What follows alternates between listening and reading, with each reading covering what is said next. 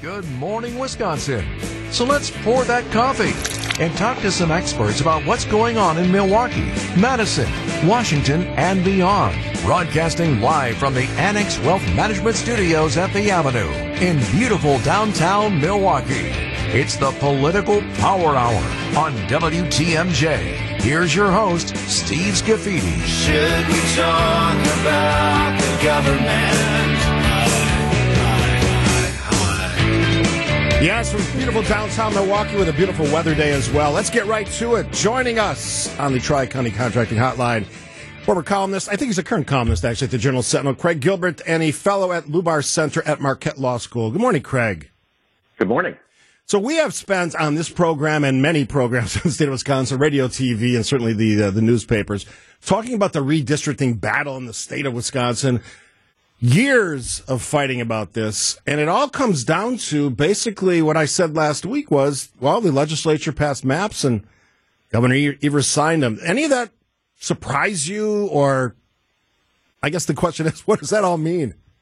So I guess the surprise would be, I was kind of expecting, I think a lot of people were expecting this to be a court-imposed map, and obviously the reason Republicans in the legislature ended up passing a map, the map that they did, the governor's map, was because the prospect of the court picking a map they liked even less was hanging over them. But so the way it kind of happened and unfolded in the end with the Republicans saying, okay, we don't like any of these maps, but we think the governor's map is not as bad for us as some of the other maps. And we can talk a little bit more about that. And then the governor really having to sign it because it was his map. So I think the big event here was obviously the Supreme Court election last year that created a liberal majority on a court that had had a conservative majority for so long.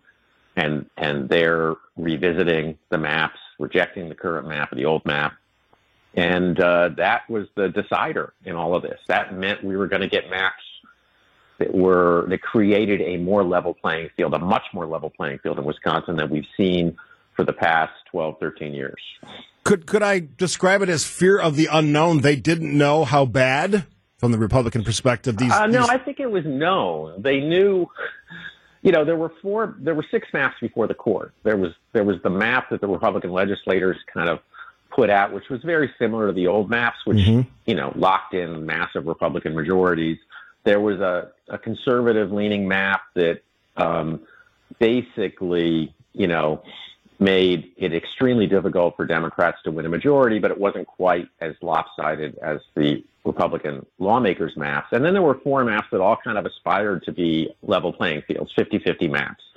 The differences among those 4 maps, including the governor's map, were not dramatic, but there were ways in which there were other maps that were a little bit better for the Democrats than the governor's map. And particularly, there's this one issue of the state Senate. The state Senate has staggered elections, which means that roughly half the state Senate was already chosen in 2022, and Republicans won 12 of those 17 seats. So they had a big leg up going into the 2024 cycle, even under the new maps.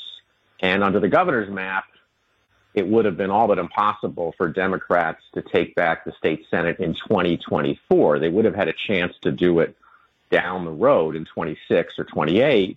But there was another map, at least one other map that was before the court, that would have actually given the Democrats a shot to win back the state Senate in 2024. And that's certainly something the Republicans did not want to see happen.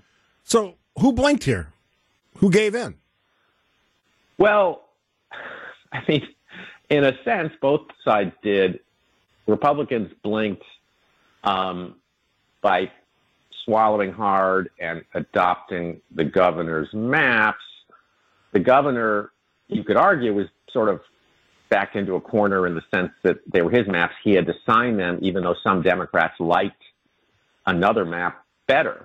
But what we got was, what we would have gotten under multiple maps, which is we got a maps in which each party has a chance to win control of the legislature. Certainly, the Assembly in 2024 and the state Senate after 2024. And the differences beyond that are not great. The other piece of this is that there could still be more litigation. And so you could argue that it was a victory for the Democrats to have the legislature do what it did and have a legislated map as opposed to a court-imposed map, because it's possible that a court-imposed map would have been, easier to challenge, easier to challenge in court in the aftermath. It's harder to challenge a legislative map. I mean, it was signed by a Democratic governor and approved by a Republican legislature, and that courts like to give some deference to that. So it's a real mixed bag, and it's not over in the sense that it's still quite possible that someone could litigate this further in federal court. It's not going to happen in state court. And try to play out the string, and that, there's a scenario under which that could delay the implementation of the maps for the 2024 cycle. I'm not saying it's likely. I'm just saying it's possible. Yeah, I had the governor on last week, Governor Tony Evers, and he alluded to that. He goes, yeah, in the state, no, but at the federal level, certainly the threat of a lawsuit or a challenge to these maps, that could, I guess, play out that it doesn't get quantified and set in stone by the time we're actually voting. Yeah, so that's, again, that's something, wait and see on that one. It's kind of ironic because, when there was a conservative majority on the state Supreme Court, Republicans wanted to litigate this in state court and Democrats wanted to litigate it in federal court. And now the shoe's on the other foot. And so we're talking about the exact inverse situation. And of course, the ultimate arbiter on the federal side is the U.S. Supreme Court. But the U.S. Supreme Court, even though it has a strong conservative majority, has been kind of loath to intervene when, like I said, when there's a legislated map. And so you wouldn't expect the U.S. Supreme Court necessarily to be the one that puts everything on hold. But, it's possible it could happen at the federal level, short of the Supreme Court. My guest this morning, Craig Gilbert, columnist at the Journal Sentinel, also fellow at Lubar Center, Marquette Law School. If you can just hang out through the break, I want to ask a couple questions about polling in Wisconsin. Obviously, Donald Trump winning South Carolina on Saturday. We've got some time between now and our primary. What it all means with Craig Gilbert after this on the Political Power Hour on WTMJ. Joining us with Political Power Hour this Monday morning, Craig Gilbert, columnist of the Journal Sentinel, fellow at Lubar Center, Marquette Law School poll. Big win for Donald Trump Saturday in South Carolina. Nikki Haley staying in the race. Let's talk about Wisconsin. The polling suggests from the MU Law School poll that Trump has a slight advantage over Joe Biden. But 8 months till the election, Craig? What are you seeing?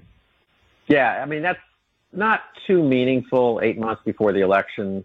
The head scratching thing about this race is that we could go on and on about how Joe Biden is a fatally flawed candidate, and we could go on and on about how Donald Trump's a fatally flawed candidate. Again, not talking about their merits, but talking about their political liabilities. They clearly both have major political liabilities, and so you're left pondering whose weaknesses are weaker, and that's a tough thing to handicap. And so, right now, I think President Biden is certainly struggling in the polling. In the national polling, he's got higher negatives even than Donald Trump. In the Wisconsin polling, they're both on a par. They're both like net negatives of between minus 15 and minus 20. And so you're kind of left in this situation where mathematically the deciding voters in the election is that group of voters, almost a fifth of the electorate, that doesn't like either one of them. And then you get into these, imponderable third-party scenarios, and you just sort of get into trying to figure out and forecast and predict the votes of people who don't like their choices, which means they're not locked into their choices, which means they can change their mind at any moment. And I don't think that's going to change too much between now and November. So for me, the wild cards are two things. Women, especially suburban women around Milwaukee and other places in the state, and especially you talk about women's health and the abortion issue.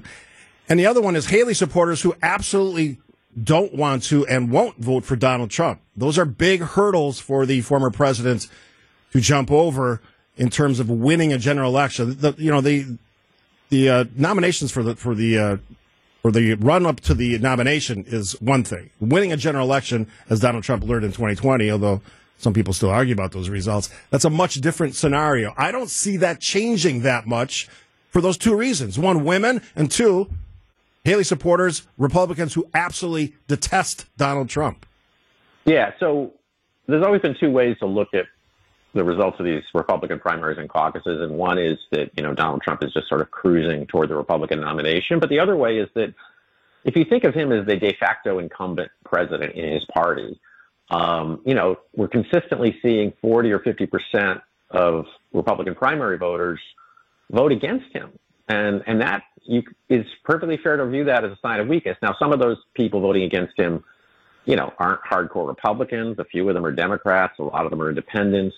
But still, we know that there's a portion of the electorate, even the traditional Republican electorate, that really, really doesn't want to vote for him, for Donald Trump.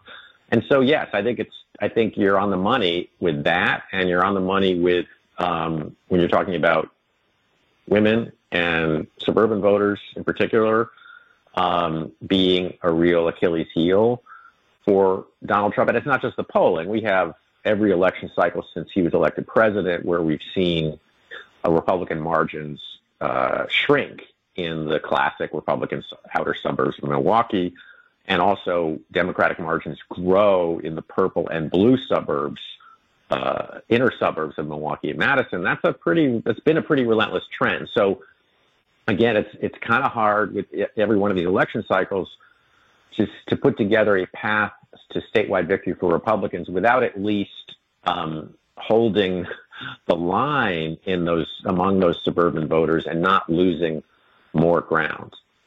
Do you get the sense that when you look at polling now, and I've had Charles Franklin on the show a number of times in the last few months, that polling now doesn't really tell us a lot about polling in November? Yeah, on the one hand, there's not a lot of wiggle room in the sense that with these two candidates we think we're getting, I think it's very predictable that it's going to be a close election. It would be different if, Nikki Haley were the Republican nominee and all the polling is suggesting she would have a huge advantage over Donald Trump, over Joe Biden. Or it might be different if Joe Biden hadn't decided to run for re-election and there was some, Democrat who was a reasonable candidate and he were facing Donald Trump, and that might not be a nail biter too. So in that sense, the polls, from month to month may not be telling us much more than the results of the 2020 election, the last time these two candidates faced off against each other. And so polls are not precise enough as instruments to tell you, which side is going to win a very, very close election. They're just not that good, and no one should expect them to be that good. And then on top of everything else, we don't know what's going to happen in the world between now and then. So again, I think we are where we are, and I think it's probably good advice not to get too caught up in whether it's a 2-point Trump lead or a 2-point Biden lead at this point.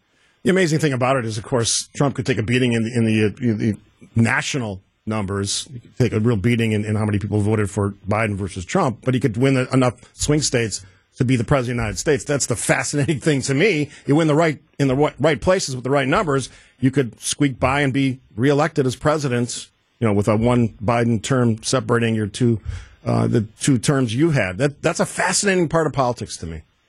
Yeah, the 6 states that matter were all close in 2020, but they were all won by Biden over Trump, and Wisconsin obviously among them.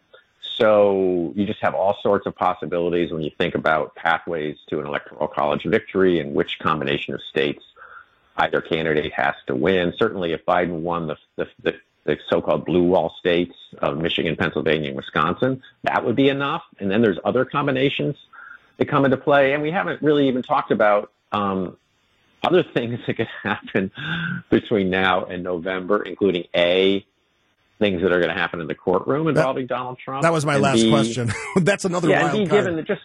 Given their age, which is, on everybody's mind, a health event affecting either candidate. Do you think, because I've talked about this a lot, the Trump trials and all these different cases, civil and criminal. But there's a lot of Trump supporters who could care less. And I was watching a lot of network TV over the weekend, and basically when they did, on the street interviews, folks were saying, I don't care about any of that. I wouldn't change my vote for the most part. That's also fascinating. Yeah, and it's pretty clear that it's actually probably strengthened him amongst a lot of Republican voters with respect to winning the Republican nomination. But that's not the issue. The issue is, are there general election voters out there who would have trouble, who would have even more trouble voting for Donald Trump if he were convicted? And, those people will exist. It's just a question of how many of them there are. Greg Gilbert, columnist at Journal Sentinel, fellow at Lubar Center, Marquette Law School. Always a pleasure to talk to you. We'll do it again down the road. Absolutely. Anytime.